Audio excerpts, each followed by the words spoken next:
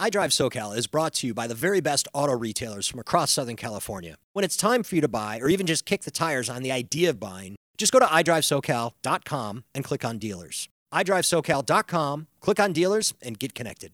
Now, on with the podcast. If you're going to be taking part in using cannabis, do it responsibly. Don't drive. With alcohol, there's a predictable level on how quickly it's going to rise on somebody. With cannabis, we have to take consideration the user. Are they a long-term user, short-term user? We have to take consideration on how they ingest it.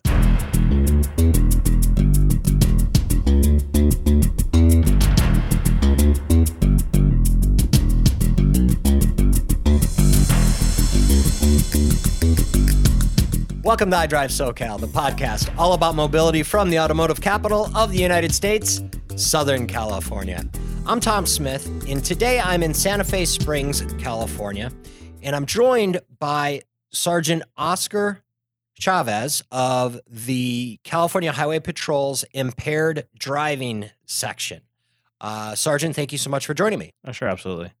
So the topic today is marijuana as it pertains to DUI. Now that it's legal, things have changed, or at least it would seem they've changed. Maybe they haven't, but that's what we're going to talk about. When did marijuana officially become legal here in California? As of this year, beginning in 2018 of this year, it became legal to purchase as well as to sell cannabis to the general public. As of January 1st this year. That's correct, yes. So there was the medicinal use before the complete legalization. So are all those, and I'm not sure if you know the answer to this question, but are all those shops that were medicinal now, are they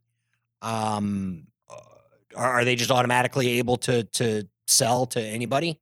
Not exactly. Those medicinal shops will still be open. They still have to abide by the old or the current law. So then, as far as the shops are concerned, they have basically two different sets of guidelines that they need to, and probably some kind of permission that for medicinal as well as the recreational. Yes, that's correct.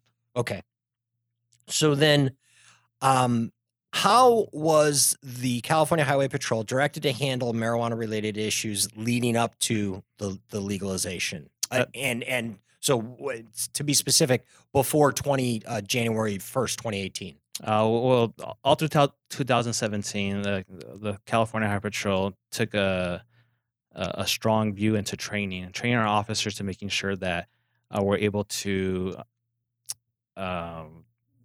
identify someone under the influence of cannabis. Mm-hmm. All our officers, when it comes to CHP officers, they're all trained to be SFSE trained to recognize alcohol. They all get 52 hours of training. SFSE? Yes, I'm sorry. That's Standardized Field Sobriety Test Training. Oh, okay. Standardized Field Sobriety Test Training. Yes. Got it. The department actively made sure that all our officers by the end of 2017 were trained in what's called ARIDE, or Advanced Roadside Impaired Driving Enforcement. Okay. Which ARIDE. ARIDE. ARIDE. Right, yes. So it's an Advanced Roadside Impaired Driving Enforcement. Okay. And that course is a 2-day course, 16-hour course, which we train our officers on recognizing not only signs, not only reemphasize the signs of impairment of alcohol, Mm-hmm. but to also emphasize the signs of impairment of drugs, including cannabis. Okay. And when overall, all we're looking for out there is to make sure that, especially if we pull someone that's under impaired, we're looking for strictly impairment. Doesn't matter what it is. Doesn't matter. It could be pills. It could be sleep deprivation. Also, if they might be if they're too tired to drive, that's also dangerous as well. But specifically to drugs themselves, we're looking to make sure. And there's other drugs out there as well, like you have like Xanax, or you might have something like a painkiller like Vicodin. So not just cannabis, not just illegal drugs, but also prescription drugs that somebody might be prescribed or abusing. Absolutely, yes. And we bring experts throughout the state, medical professionals to kind of teach about the signs and symptomology of drug use.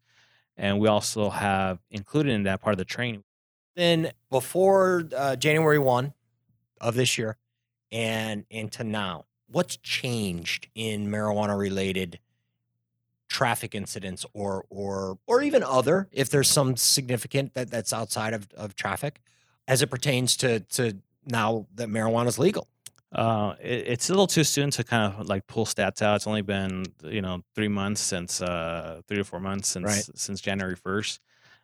What's really changed on our enforcement? I wouldn't say not much. Our biggest push is always make sure that people are safe out there. If they Mhm. consume whatever they consume it, they do it, responsibly. If you're going to be taking part in using cannabis, again, do it responsibly. Don't drive. Get it. There's a lot of ways to get from point A to point B. We have ride sharing, Yeah, all kinds. like Uber and Lyft. Have you guys seen a change in offenses or increase or decrease, really?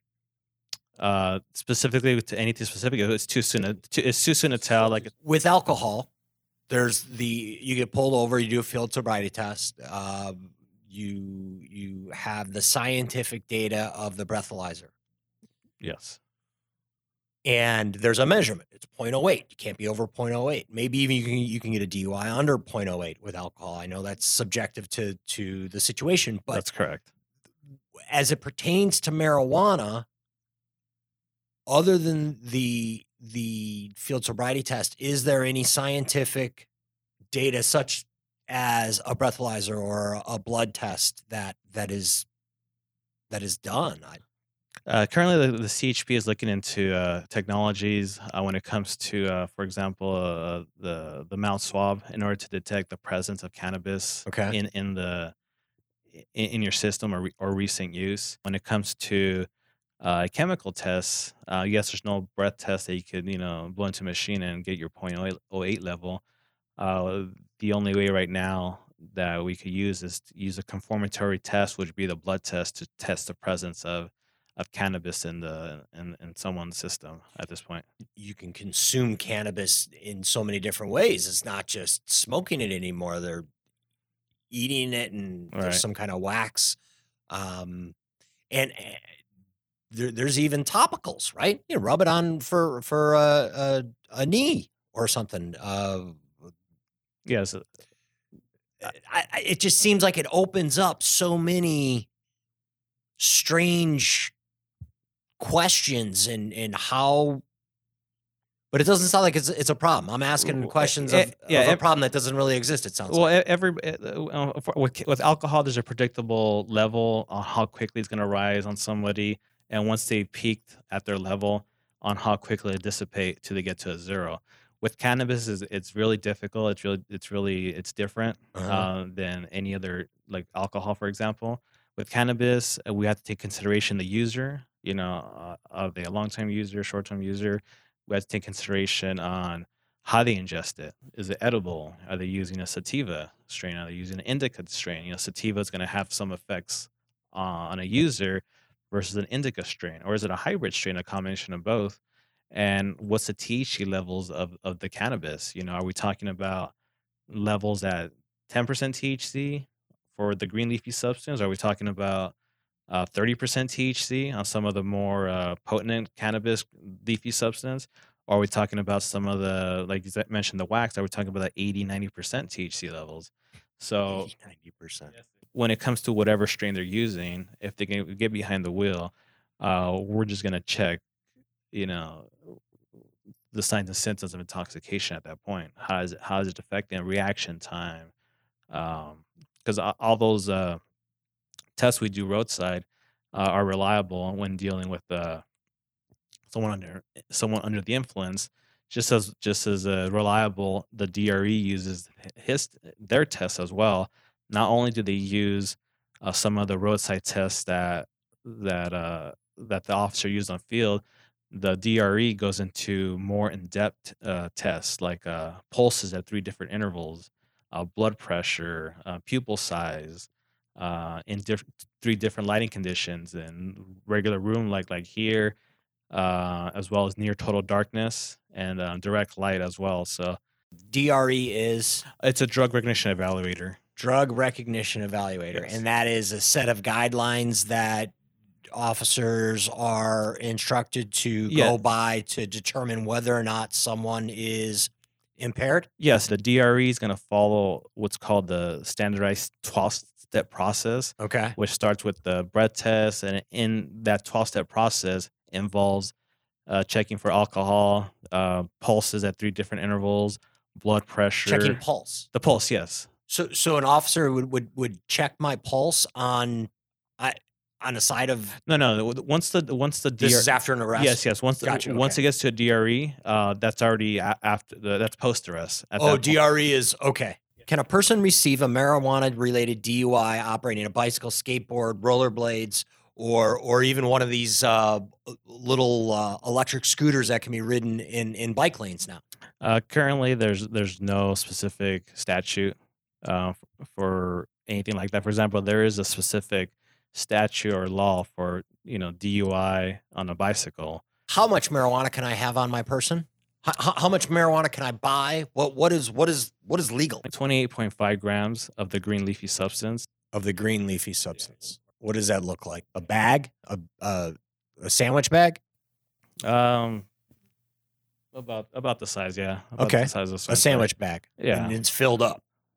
Filled up. I want to say filled up, yeah. But you have to be 21 years old, right? That's correct. 21 years or older. And if I have more than that, am I in misdemeanor land or felony land? At this point, you're just an infraction. Infraction. What does that mean?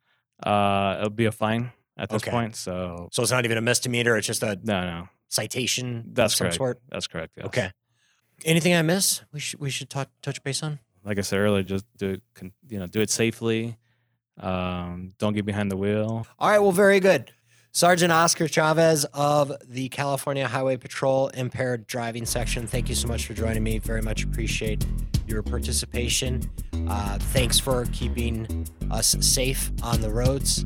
And for iDrive SoCal, I'm Tom Smith. Thanks for listening.